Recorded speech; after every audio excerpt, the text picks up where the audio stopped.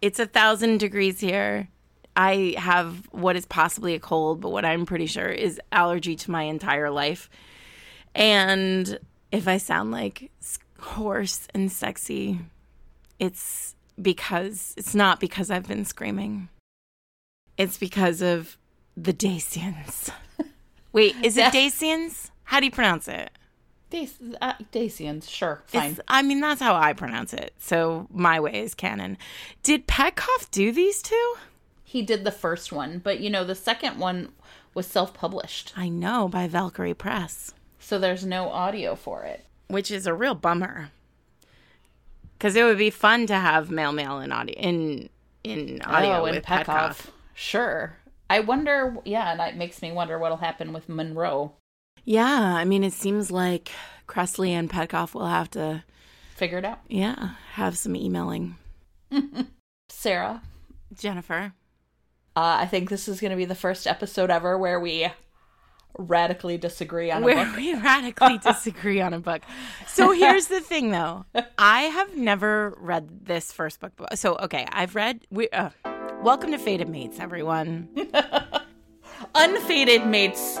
Misfated mates. Yeah, fated, not so much mates. Fates. Mismated fates. Yeah, if you don't know by now, we are a podcast about romance novels. I'm Sarah McLean. I write them and I read them. And I'm Jennifer Prokop, and I read them and critique them. So, welcome.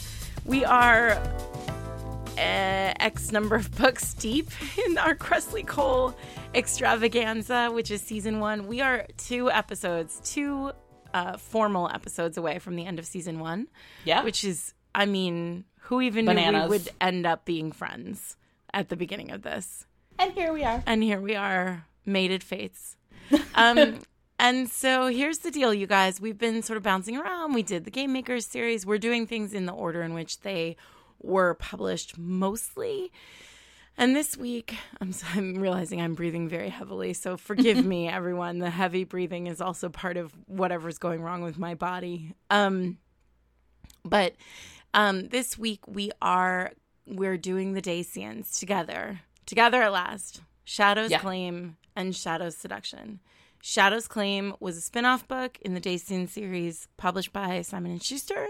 Shadow's Seduction was a second in that series, a companion book in that series that was self-published by Kresley. And I have read Shadow's Seduction before and enjoyed it. I have never read Shadow's Claim. So this was my first time. And I was the opposite. I had read Shadow's Claim and did not love it. Mm-hmm.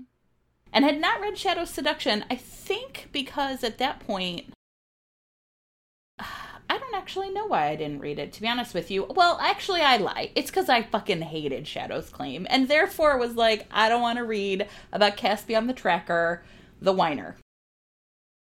Okay. I rejected the book because I didn't like him. All right, so whole hog, you are not pro-Dacian. You know what? It has nothing. Actually, I like Trehan just fine. Mercio seems okay. You are not the mates of the Dacians. Okay, I will agree with you on Caspian. What a whiny bitch.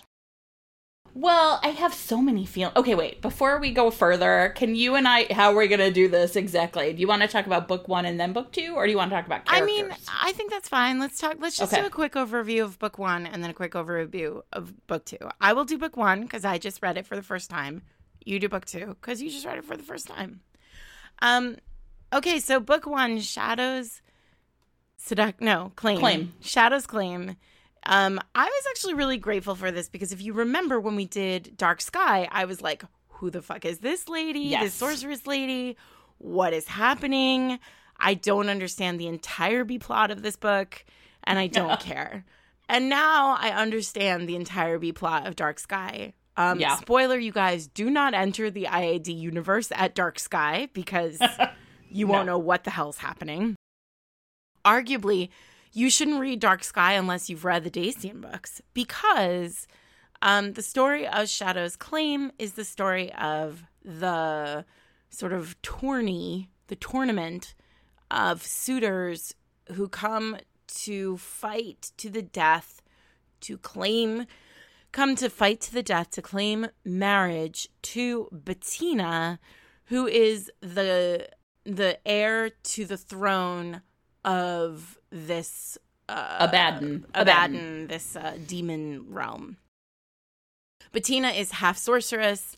She was Queen of Hearts, which means she can stop hearts if she wants to.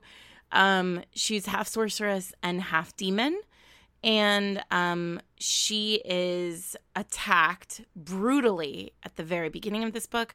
Like always with Kresley, her attack is not really on the page the way that often Kresley puts the attacks and puts assault of men on the page in a way she doesn't with women. That's the case here. But the book begins with Bettina being in the mortal world, on Earth, being attacked.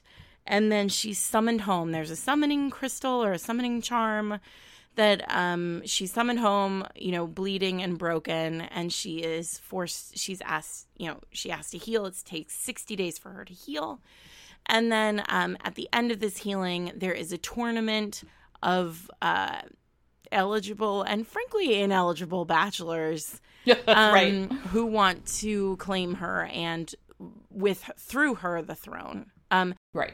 It's written into the book that this is a really archaic practice that hasn't been done for generations at Abaddon, but like now her uncle is just beyond furious that reckoners have come for her and stolen her sorcery powers, and he wants her to have a strong mate to protect her. And that mate is a Dacian who is on the hunt for her best friend / the boy she's always thought she would end up with. And he is an assassin. He's an assassin who can I like the Dacians, honestly. Yeah. I like that they can turn themselves into mist. I like that they're secreted away. I like that we get more Lothair watch when we're with them. Oh, yeah. Oh, for sure. That was actually the best part of the book for me, was Lothair showing up again at the end. Exactly. Yeah. So this assassin turns up in this demon realm looking for Bettina's best friend, and he is immediately blooded by her, which is, as you all know, my favorite thing. And that's what I'll say about all that. Jen does not like this book. I don't like this book. And you know what, I reading it again, I was really like interrogating that. Like, what don't I like about it? Do I still not like it? And I would say I just still don't like it. I think there's a couple things that are like really easy to pinpoint as why it's just never was going to be my book. One of which is I don't really enjoy a love triangle and an adult romance. I think they're really common in YA, and I think they serve a really important function in YA. Which is, in YA, in YA it's often a girl deciding between two boys, so it has that similar setup. But often those two boys are so different that really what she's trying to decide to do is, like, what kind of person does she want to be, right? Mm-hmm. Like, it's really clear that these are not just, like, love interest choices. These are, like, moral choices, right? Mm-hmm. Who am I going to be? And I think that that's, like, really important in YA because YA is a lot about, like, identity development, right? So in a YA romance, I am, like, do not care about love triangles. But, like, it's fine. So, okay, counterpoint. So first of all, I would argue I would not call this a love triangle. I would call this Bettina trying to get her shit together. I did not come at this as a love triangle. I did not come at this as, I know you don't care for Bettina either. And that's, spoiler, you guys, Jen doesn't like Bettina. But one of the things that I think that I kept coming back to is this idea that, like, Bettina is, somebody on Twitter or Instagram or in comments corrected me, and about Josie. Josie's not our youngest heroine, Bettina is. She is so young that there almost is a kind of YA moment in this book for her where, there's sort of like, there's that, in Eloisa James's first romance novel, which now, of course, I can't remember the name of, it's like Potent Pleasures or something like that. The beginning of the book is something like, the heroine knew, like, heroine's name, like, let's call her Jen. Jen knew from the moment, Jen, it was at that moment when, like, her whole life fell apart, like two halves of a child's ball, right? And it was like she would always know, like, there was a before that and an after that. And for Bettina, I really, like, fucked that up. Poor Eloisa James, like, that it's a great line. It's actually a really great first line in a romance novel, and we'll put it in show notes. But Bettina has this life event, this traumatic experience where, like, everything she was prior to that is one thing, and she's a completely different person after that.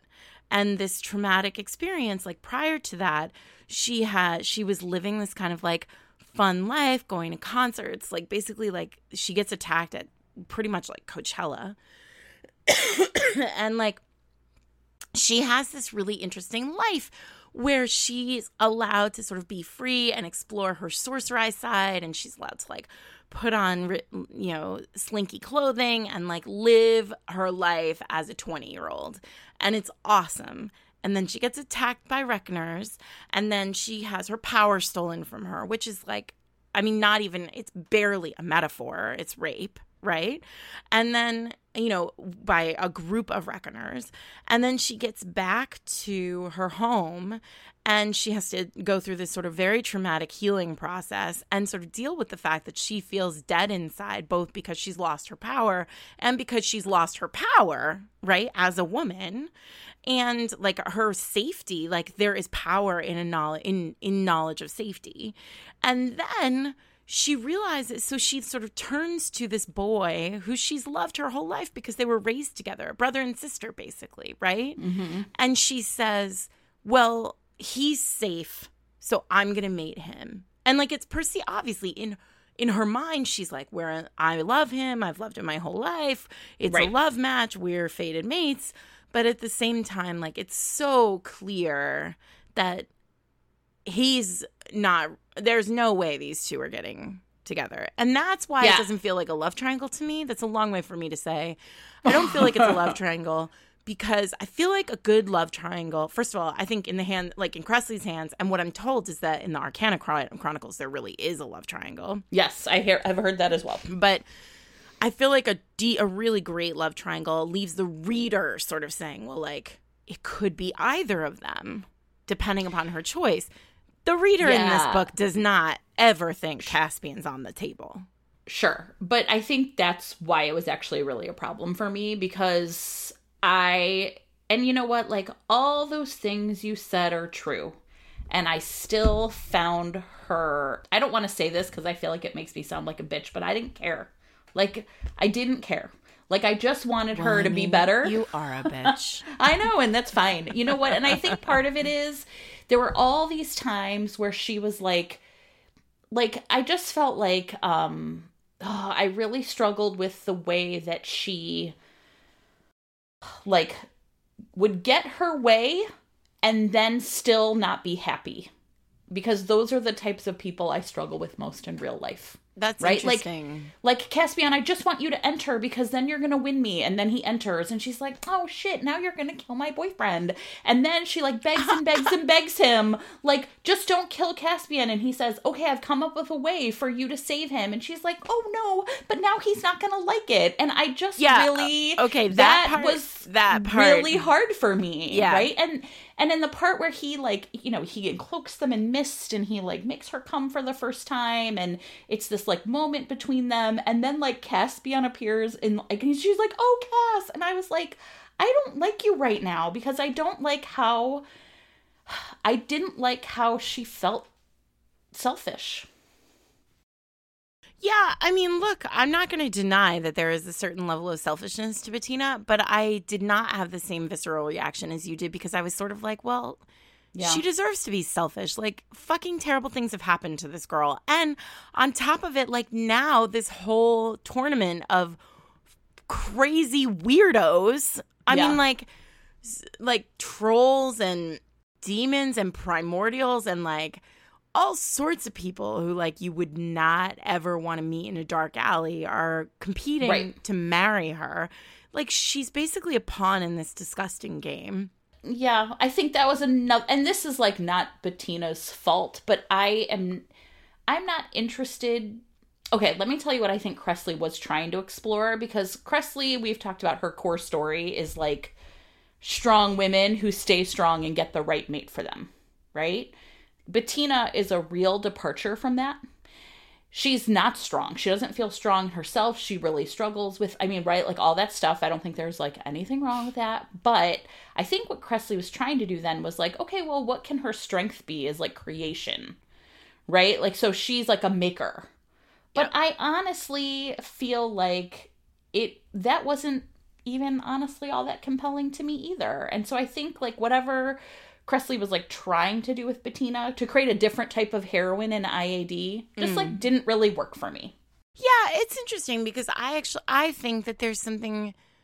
I mean, I think Bettina's a real survivor. Like there's something like it's survival.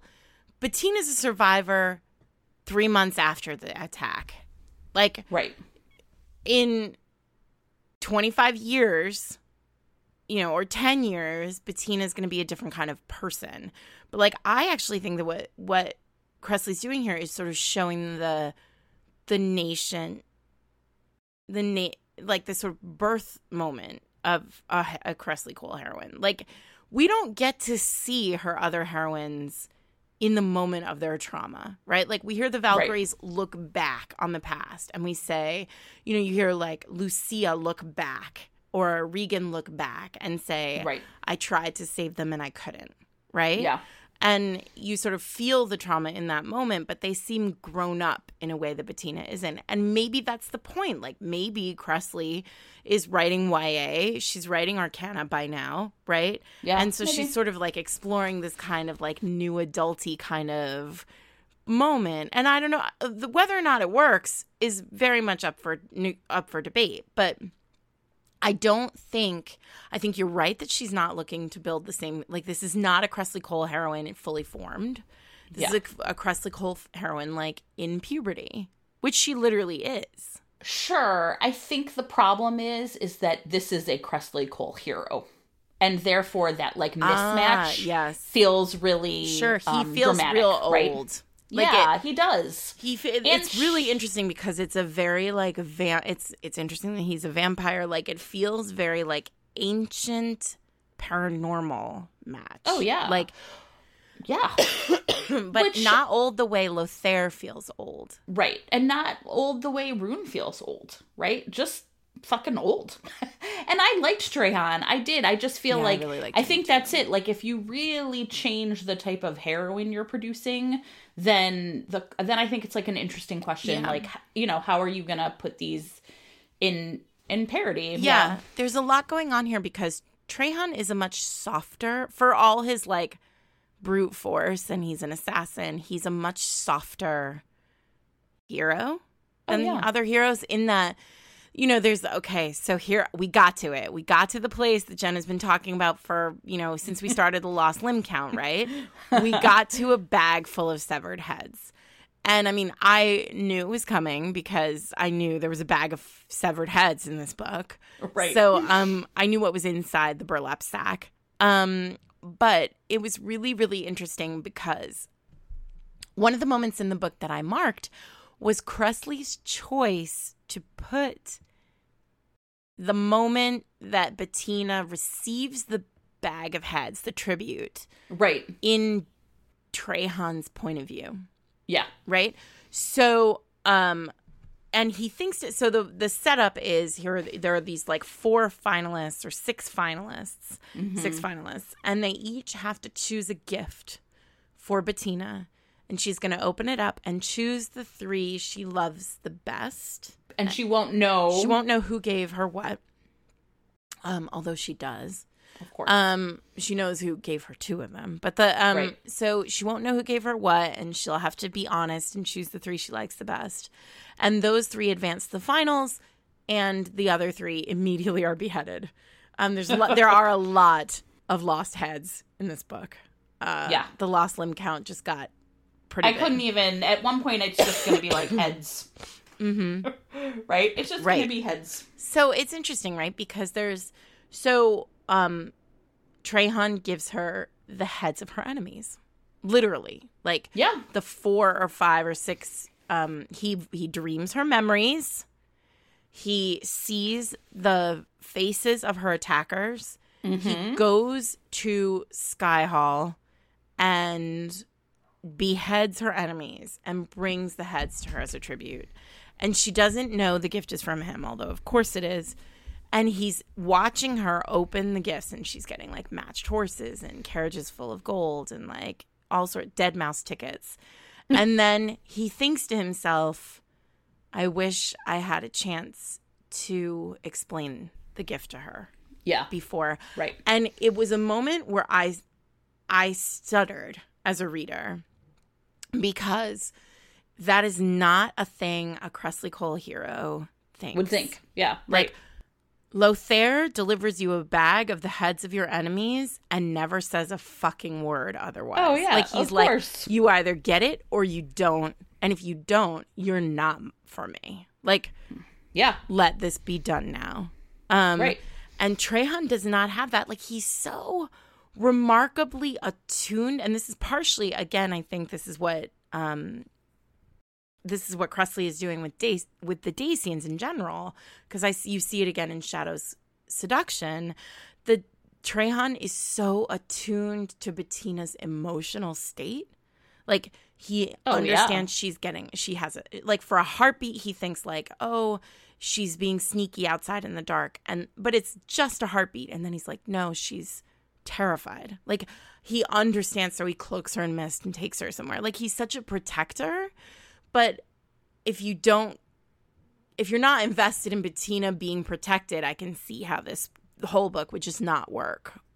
When I say she's not a Cressley heroine, the other thing that I like really struggled with, and again, this is not her fault, but she is really sidelined through this whole entire book, right? Like, she sits in the stands and watches people fight for her, and she can't leave because she's got this summoning charm, and she, everyone's like watching her every move, and she is afraid, because, like, rightfully so, because of what happened to her with the Reckoners. No, I'm with you. I mean, she has the access to. She's a master goldsmith who makes weapons.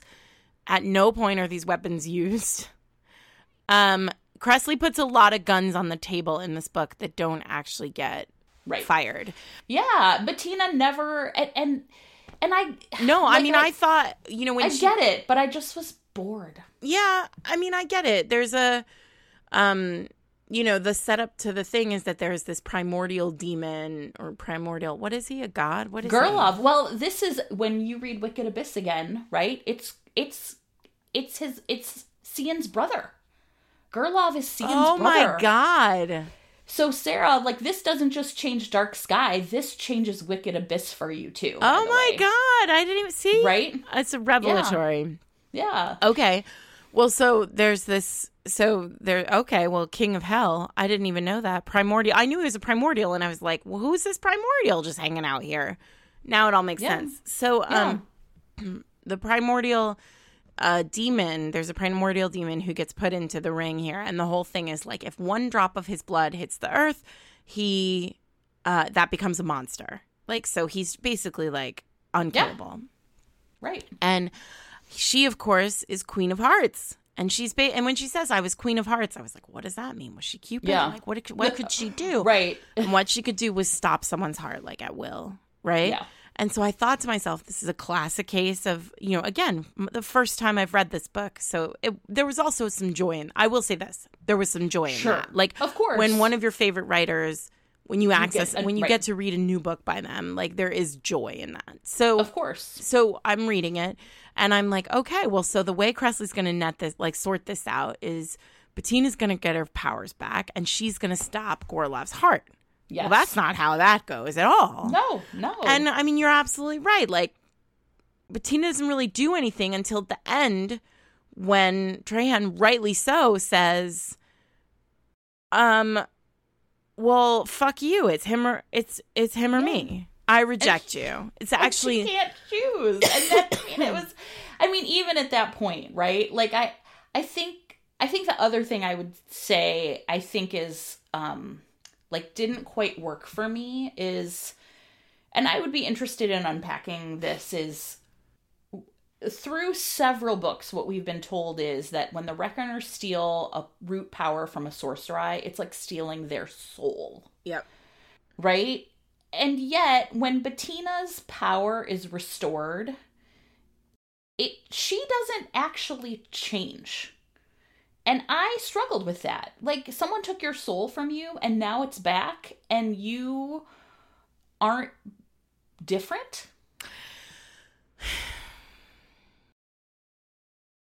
Yeah, okay. Yeah. But the biggest problem, the end of this book is a real problem. Right. It just is, because she stops Trahan's heart. Yes. And it feels like a real fucking betrayal. Because it is. She's still choosing Caspian. It's hard, right? Like, I wrote a book called A Rogue by Any Other Name, and it is a similar setup where there are 3 characters, although they were all friends when they were children. They all knew each other. But the heroine is basically like, if you kill my best, or if you harm my best friend, I'll never love you.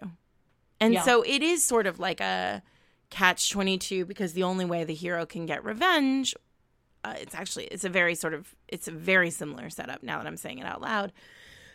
The only way the hero can get revenge is by harming the heroine's closest friend. And so you just can't, like, there's no scenario where that can play out without the heroine being involved. Right. Like, the heroine has to get involved. Sure. And I think one of the things when this second time around, right, I was like, what would I have needed to, like, make this a little more palatable, maybe? And one of the things I kept thinking was, I needed her to say to Caspian, if you hurt Trahan, it's going to hurt me. And she never does that. Right? Like, she never does, because she doesn't believe Caspian will win. Like, there is a certain level. I had that thought too, and then I was like, oh no, like, what Kresley's doing here is basically setting it up where Bettina has to protect Caspian, because there's no way Caspian beats Trahan. Like, he's a millennia old, right? Sure. Or a millennium old, and he's a professional assassin who can turn to mist. And Caspian is a 26-year-old rage demon or death demon, right? By the time we get to the next book, then Caspian... It's interesting, because Kresley finds a really clever way of aging Caspian up. Yeah, when we get there, which is a little bit of a cheat, and we'll talk about it's a big one. I didn't... Well, and we'll talk about why it's clever, but we'll talk about why, like, emotionally I didn't really like it, but I think it's complicated. Here's the other... Can I talk about one other thing that I thought was, like, surprisingly, did not work for me at all? If you've listened to the podcast... Gosh, I'm so surprised. I know. If you listen to the podcast, you know that, like, I generally am a person who kind of digs, like, the hint of exhibitionism. But there's a ton of it in this book, and I found all of it really gross. Because it's her little, phantom friend, Salem, who is constantly watching her without her permission. And then it's Trahan's, like, cousins who watch without their permission. And I was like, oh yeah, that's not sexy exhibitionism. Sexy exhibitionism is when people are doing it on purpose. Oh, I thought you were talking about when he fingers her under the table in his mist. Yeah, but he does do that, right? And it's all hidden. But then later on, when his cousins come, it's clear that they were able to see through the mist. They were watching. Mm-hmm. And I was like, ew, that's gross. Right? I don't know. It's fine. What did work for me? I thought I liked Trahan a lot. I liked all the infighting with Stelian and Victor and Mercy. You know what I mean? I liked all the Dacian. I loved Elia and Lothair showing up again at the end. It wasn't like a joyless read for me. Yeah. I like the look into the Dacians. I was really interested, and I marked a couple of places where I was like, what's happening here? For example, the Lycae in the tournament is clearly being run by the warlocks Yes, who we're going to see in Monroe. But then yes. the Like says brother and then dies. And I'm like, who the fuck is that? Yeah. Like, right. Well, when I read that, it was like this moment of human clarity, right? Mm-hmm. So I was like, well, who? Yeah, I was really interested in those. You know what I thought it was? That Likey. Tell me. I thought it was Monroe original. I thought Cressley was putting something on the page so that if she wanted to kill Monroe off, she could have. Interesting. Yeah, but he was clearly a just turned Like, so it couldn't have been. It had to be a human that was missing. Right? What do you mean it had to be a human? So it was a human who had been turned into a Like by the Warlocks. No, wasn't it a Like who had lost his... I don't think so. I think it was remember, the Warlocks are taking humans and turning them into Like. Like we saw that at the end of... Right? So I think that these are the same Warlocks who are... Yeah, I mean, there's something going on there. Oh, yeah. Nyx is in the stands a lot. There's a Phoenix. And then I did have a moment, somebody out there who listens to us will be able to tell us, and please do tell us. There is apparently a book, there is a crossover situation between Gina Showalter's Lords of the Underworld, I think is what it's called, and this. And I did have a moment where I was like, is this the book where there is a crossover character? Oh, yeah, and I don't know either. And That's who that might have been. So if this is the book, first of all, tell us what that book is, because I don't think we've come to it yet. If we have, it's been so seamless that I didn't notice. And if it's this one, let us know. I'll tell you, I don't want to just say that I hated this book, because I will tell you a scene that I thought was really powerful. And I think it's like one of the reasons I really liked Trehan so much, which is when he takes her out to the Folly. I love and that she's scene. Really afraid, right? Mm-hmm. She's really afraid to like enjoy this place that was hers. And he encourages her to be brave and to trust herself in a way that, like, it's not like he pushes her, it's not like he pushes her off a cliff and she has to do it, right? Like, He really is like, you can do this. And I did think that was pretty awesome, because I do think that it's, like, evidence of him being a very different kind of I-80 hero, but he's so gentle. He's so gentle. And I love, coming off of writing probably my most gentle hero, ironically. Yeah. I mean, I just wrote a hero who just, like, he's so competently able to just destroy people if he needs to, but he's so deeply protective and gentle of the heroine, and there's something really lovely about that. I mean, the difference between, I think this book works for you if you like Bettina and if you feel an affinity toward Bettina, and I think it doesn't work at all if you don't. Like, I think Bettina, the whole book hinges on Bettina. Yes, I agree. And I think... I mean, I'm with you. She's not a Valkyrie, right? She does not... And she's not even anything like the other sorcerai we've met. No, right. Who have been... Look, you love a heroine who's in a corner. She is in a corner, but you never really get the sense that she might not be. Yeah. Or rather that she won't... you never really get the sense that she is stuck in that corner. She's not backed into a corner. She's hiding in one. That's the difference. Yeah. Right? And again, you make a very good case for, like, why we should be sympathetic to her. I don't want to sound like an asshole, right? Like, I don't think anybody thinks you're sounding like an asshole. Yeah. I do think that this is a really interesting... She is young. Like, yeah. I think this is, like, paranormal new adult. Yeah, like, I think so. She's figuring her shit out. Yeah. And Caspian is safe, and, like, Trehan is really not. Yeah. I mean, we also haven't talked about the fact that, look, stakes are not very high in this book. That's another piece of this. Like, usually something massive is on the table. In this particular book, like, Trehan decides kind of without hesitation that he's never going back to Dacia. Yeah. And there's never going to be any doubt that it's going to be him and Caspian in the final round. Like, no, there's no real, even with Gerlov in the picture, there's no real tension there. I didn't think so. I didn't think.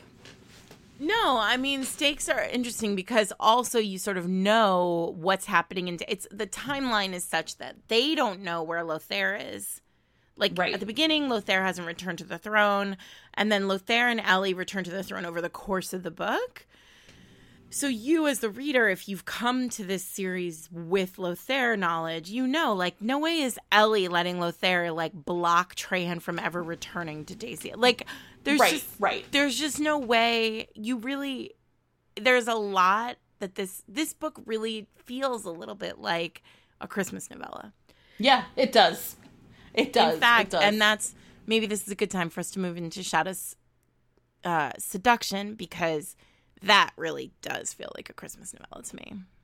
Yeah, absolutely. Well, and even though the relationship between Mercio and Caspian is settled, it essentially ends on a cliffhanger, right? It's like what happened to Cosmina, right? Like, Mercio's sister is missing at the end of it, and it's literally, the ending is like, we're gonna go out and search for her. And now, to confirm, we don't have any more books, right? No, although I think she has said her intention is to write one more Shadows whatever for Cosmina. For Cosmina. Yeah. Although, who knows? I mean, that was probably years ago, right? So who knows if that's No, but there are only two. I'm not way behind.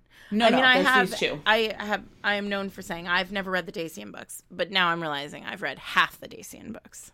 Yeah, well, exactly. There's only two of them. Okay, so in this one, Caspian, so it's really interesting. Mercio is mentioned in the first one, and basically the reason that Trajan is after Caspian, the reason he leaves Dacia as an assassin, is he has to go hunt and kill Caspian because Caspian has come into Dacia, and like he and Mercio basically like had an orgy like all the way through town and back again, and then Caspian left, and once you enter Dacia you're not supposed to leave again, right? So he like snuck in and out and like broke curfew, and Caspian thought, I think, Mercio would protect him, but Mercio was not able to.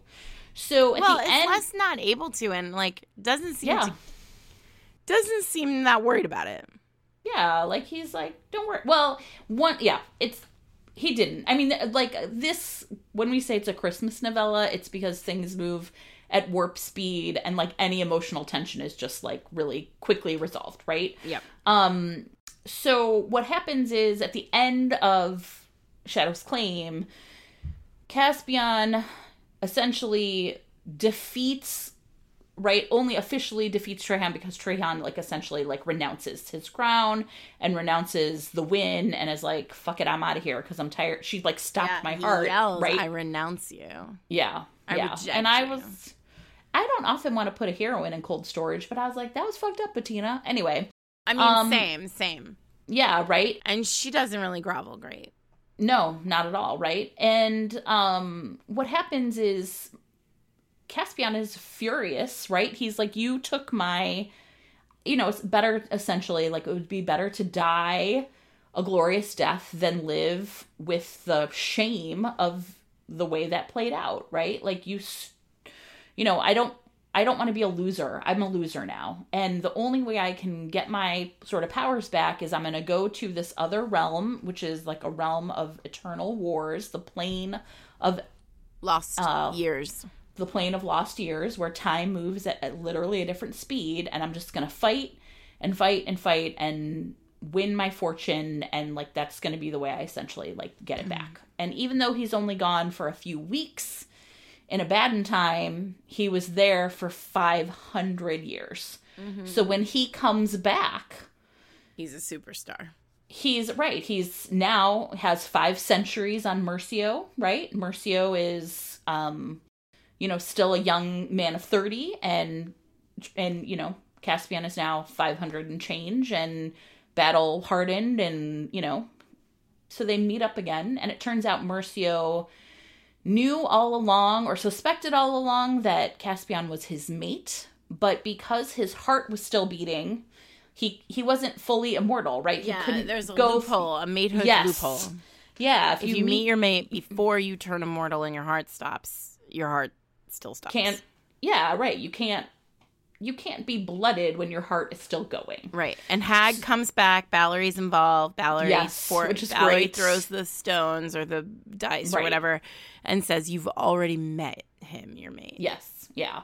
And so Caspian uses the scry crystal, goes to find him, and, like, is blooded.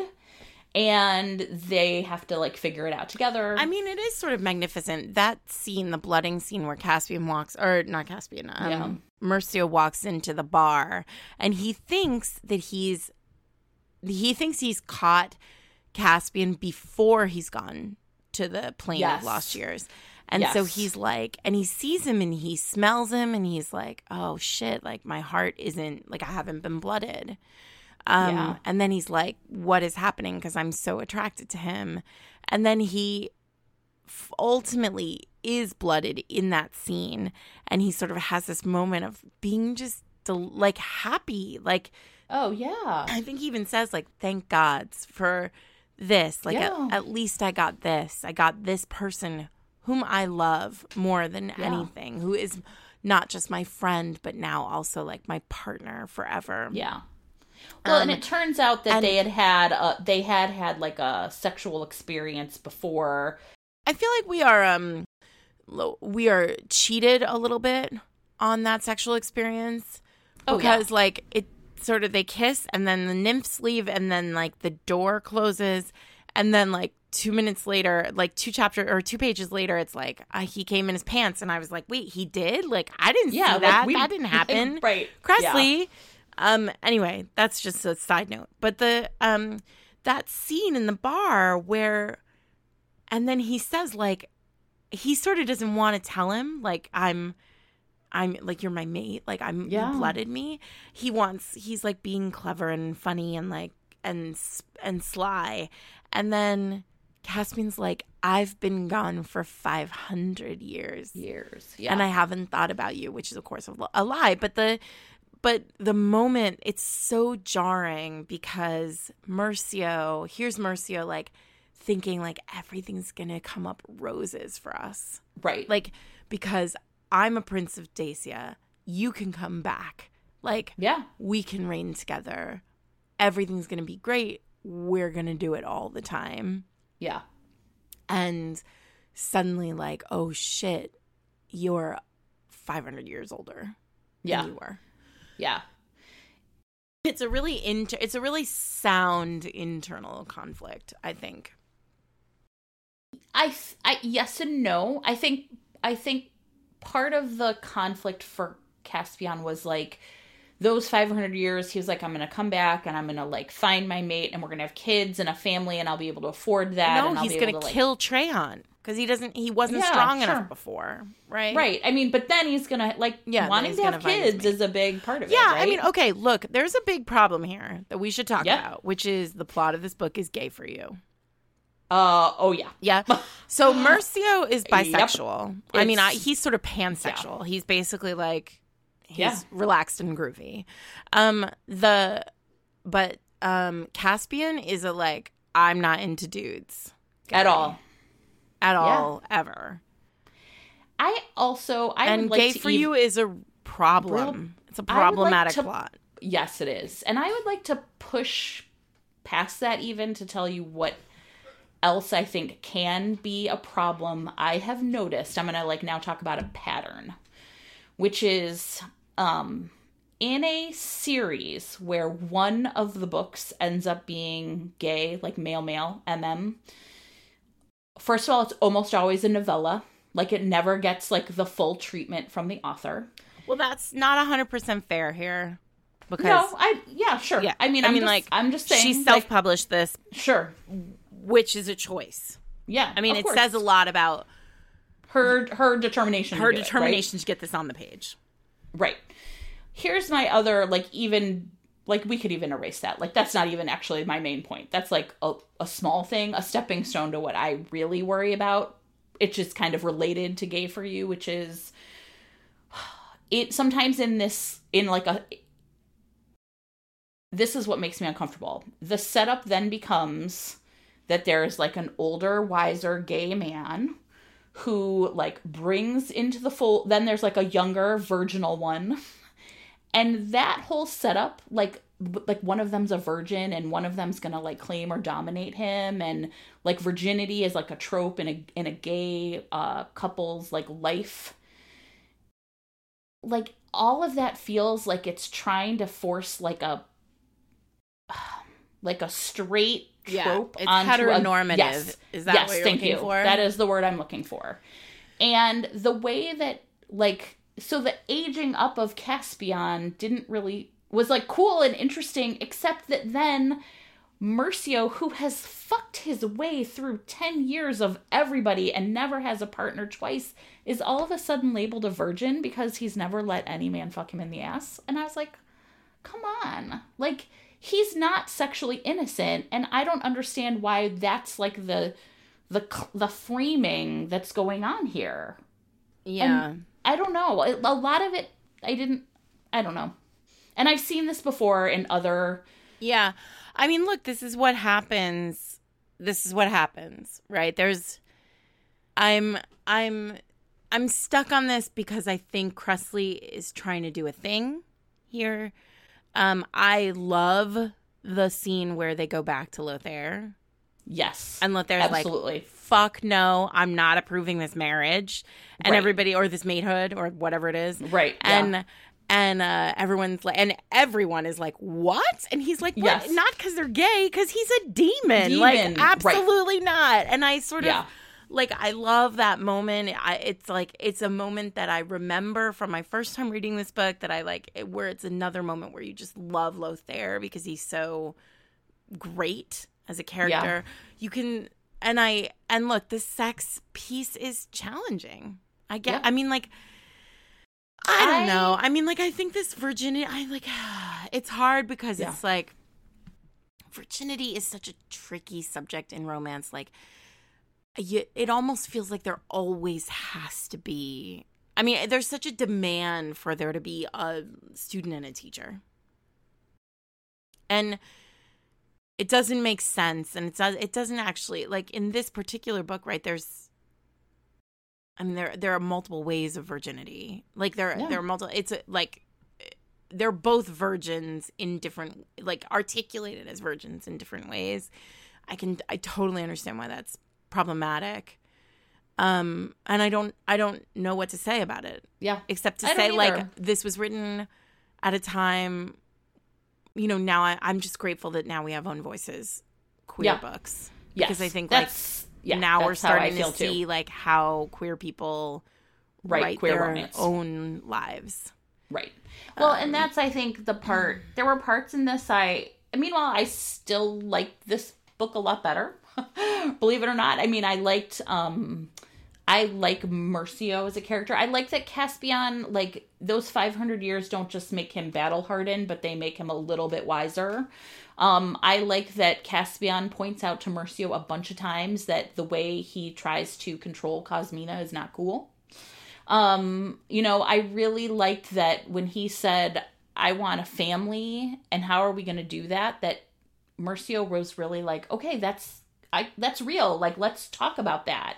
And the line actually that I liked is, because it's like about like your demon seal, right? Which is about seed. And Mercio's like, it's because we will be closer connected, right? Like, your seed and my blood. It's not about procreation, right? Mm-hmm.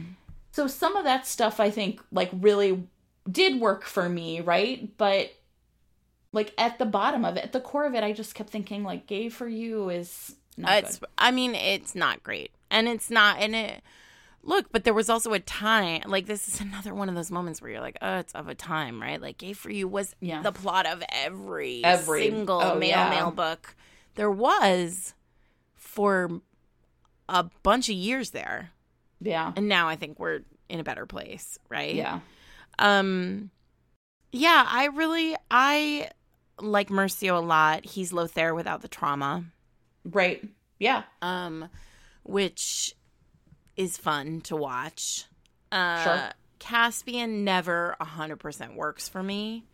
Me neither, really. Because I think he's such a whiny baby through the first book. And in this book, kind of still sometimes a little bit. Yeah, well, he didn't work, ironically, he didn't work for me the last time either. Interesting. So, but I didn't even know that he was a whiny baby in the first book. I just think it's tricky, right? Because I think this is a good example. It's one of those, I was thinking about this from a craft perspective, right?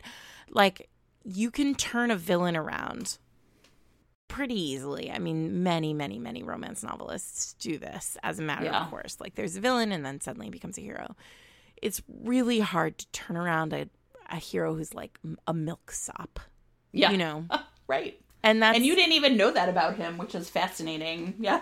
Right? No, he's just sort of, he's kind of a whiny baby. But also I think part of that is, anytime, like, again, it goes back to gay for you as a plot, because like anytime a hero is like, no, I would never touch another penis, I'm like, oh yeah, sexuality is a spectrum, dude. Like, get on the Kinsey scale. Yeah, I think the thing too that I struggled with Caspian in this book, although there were things I liked, right, which surprised me, because in the first book I was like, I cannot stand him.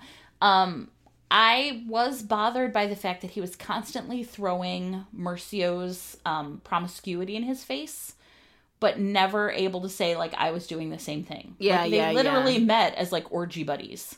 And yet, somehow, right? Well, the theory is, like, then he had 500 years where he didn't.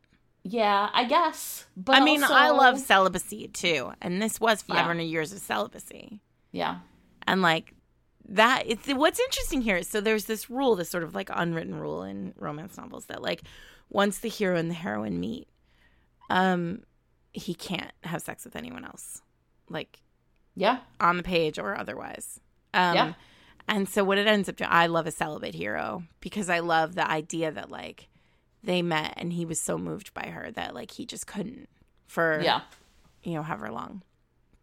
And that happens here. Like, I do like the way that Cressley sort of takes, and I mean, it's not like Cressley invented this, but like, I like the way that she takes all these sort of like tropes, these sort of hetero tropes, and she like recreates them queer. But I don't love the sex part being so heteronormative. Right. And I mean, I just don't like gay for you. I just don't. Like, I don't like it as a plot. No. Because I also don't believe it. Like, honestly, like you've never in your life looked at another all those male orgies and you never and like said, hey, that guy is really good looking. Yeah. I just came from the photo shoot for my next book, and like empirically, like good looking people are good looking, dude. Yeah. Right. It's, you know what? It's what I think is interesting about one of the things that you said we should talk about was, like a spin-off series. Yeah. And whether or not we think this qualifies. I don't think so. I don't think this is a spin-off series. I think it's too close to the lore. Like, there's too much. It's like, if you think about spin-offs, right? Like, there's like Happy Days is a spin-off of, help me. Do you know this? Happy Days is a spin-off of like the restaurant something show. Yeah, I can't if remember. Eric were here, he would know.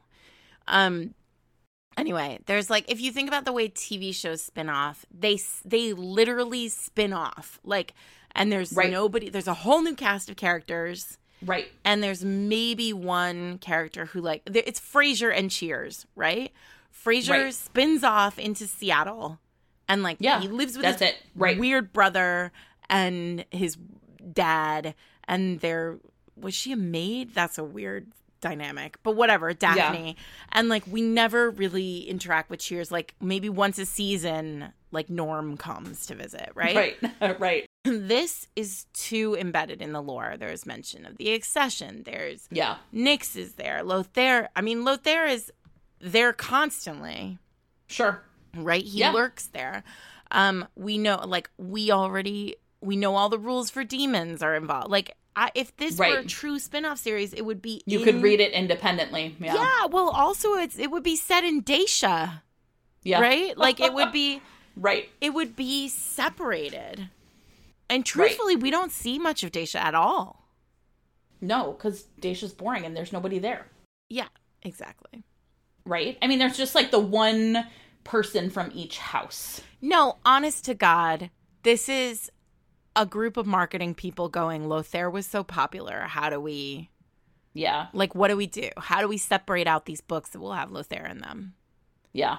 And so they did. And I actually think it's too bad because I think a lot of people like me just were like, I cannot do another series.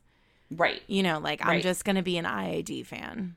Yeah. And I mean, I'm on the record now of saying like, I really like these books. You know, they have problems? Absolutely. Would those problems be solved by more Rune? Yes. I don't know how, but they would be. You're like, fine. More Rune, please. That was like the name of the castle in Shadow's Claim. And I was like, no. I was really interested in that. Like, what was going on there? I know. Rune's involved. There you go. So Sarah was, no wonder you loved it. He's everywhere. Yeah, No, I loved it. Look, is it... Yeah. I realized I haven't updated my IAD spreadsheet for a long time. I know, I haven't either. But, like, look, are Caspian and Mercio and Trehan and Bettina going to be, like, top seated? Yeah. No, they are absolutely not. But there is... I say it all the time about other people, like, the worst Cressley Cole book is better than, like, 95% of other reading experiences for me. This was not the worst for me. And I felt like I was visiting an old friend. Like, I was so happy to be reading a book by her that I haven't read before. And I think after this, ironically, like, I don't know if this is a good question. Do you feel like you're done with Cressley for a while? Oh, you mean like after the podcast? Like, will you do a reread? I reread the Game Makers a lot. Yeah. I do find it harder to reread IAD just because it's... You're talking to me. I mean, Sweet Ruin, I've read it a thousand times. I am often a scene rereader, but I don't think I could scene reread these books. I reread the whole book. Yeah. Right? Yeah. So it's just more of a commitment. I think I am. We are not...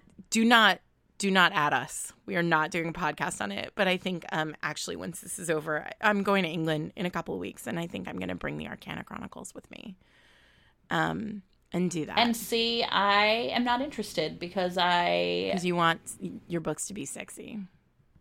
Oh, I hear they're plenty sexy.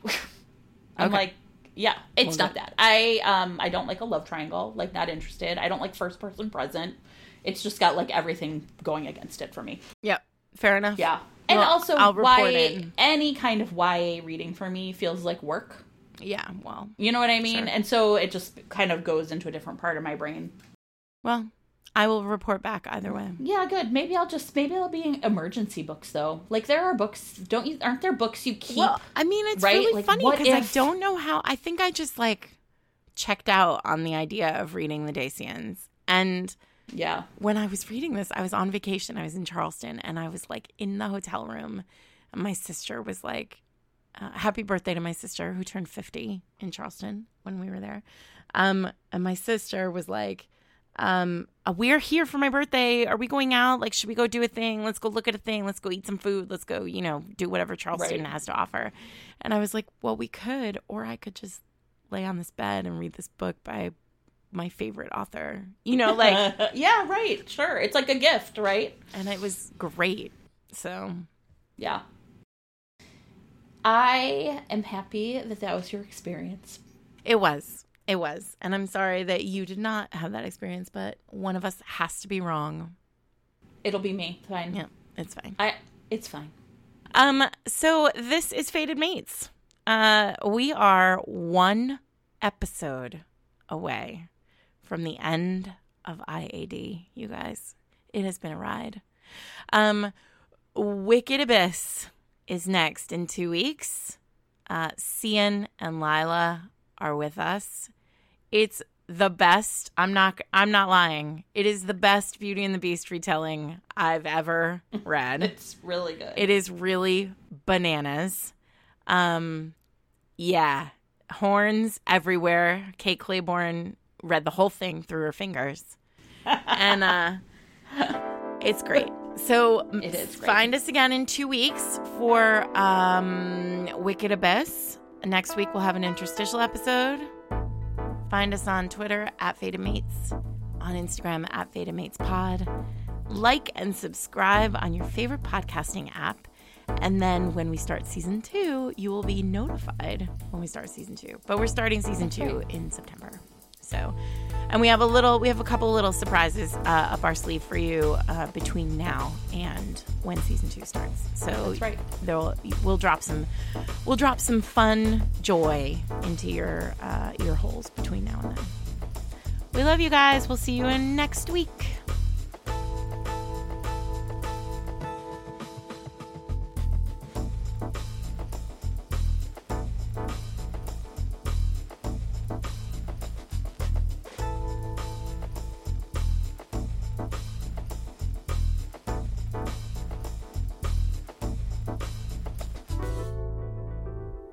Can I make a really random recommendation? Please. If you liked the part of Shadow's Claim where Bettina is creating, if you're like interested in that, a really great literary novel, litfic, was a book called The Animators by Kayla Ray Whitaker, I think. And it's these two women who are creating like comics together or like film. Maybe it's like animation, like animators. And it's like that book, I think, will have ruined me forever for like what it's really like to like be in the mind of an artist. Mm. And I think it's why I was like, I see what Cressley was trying to do, but it wasn't as good as The Animators. So if you like that part of that book, right, like her like being in her studio and creating, you might love The Animators. It is not a romance, and it's like sad because it's litfic, but it was really, really good.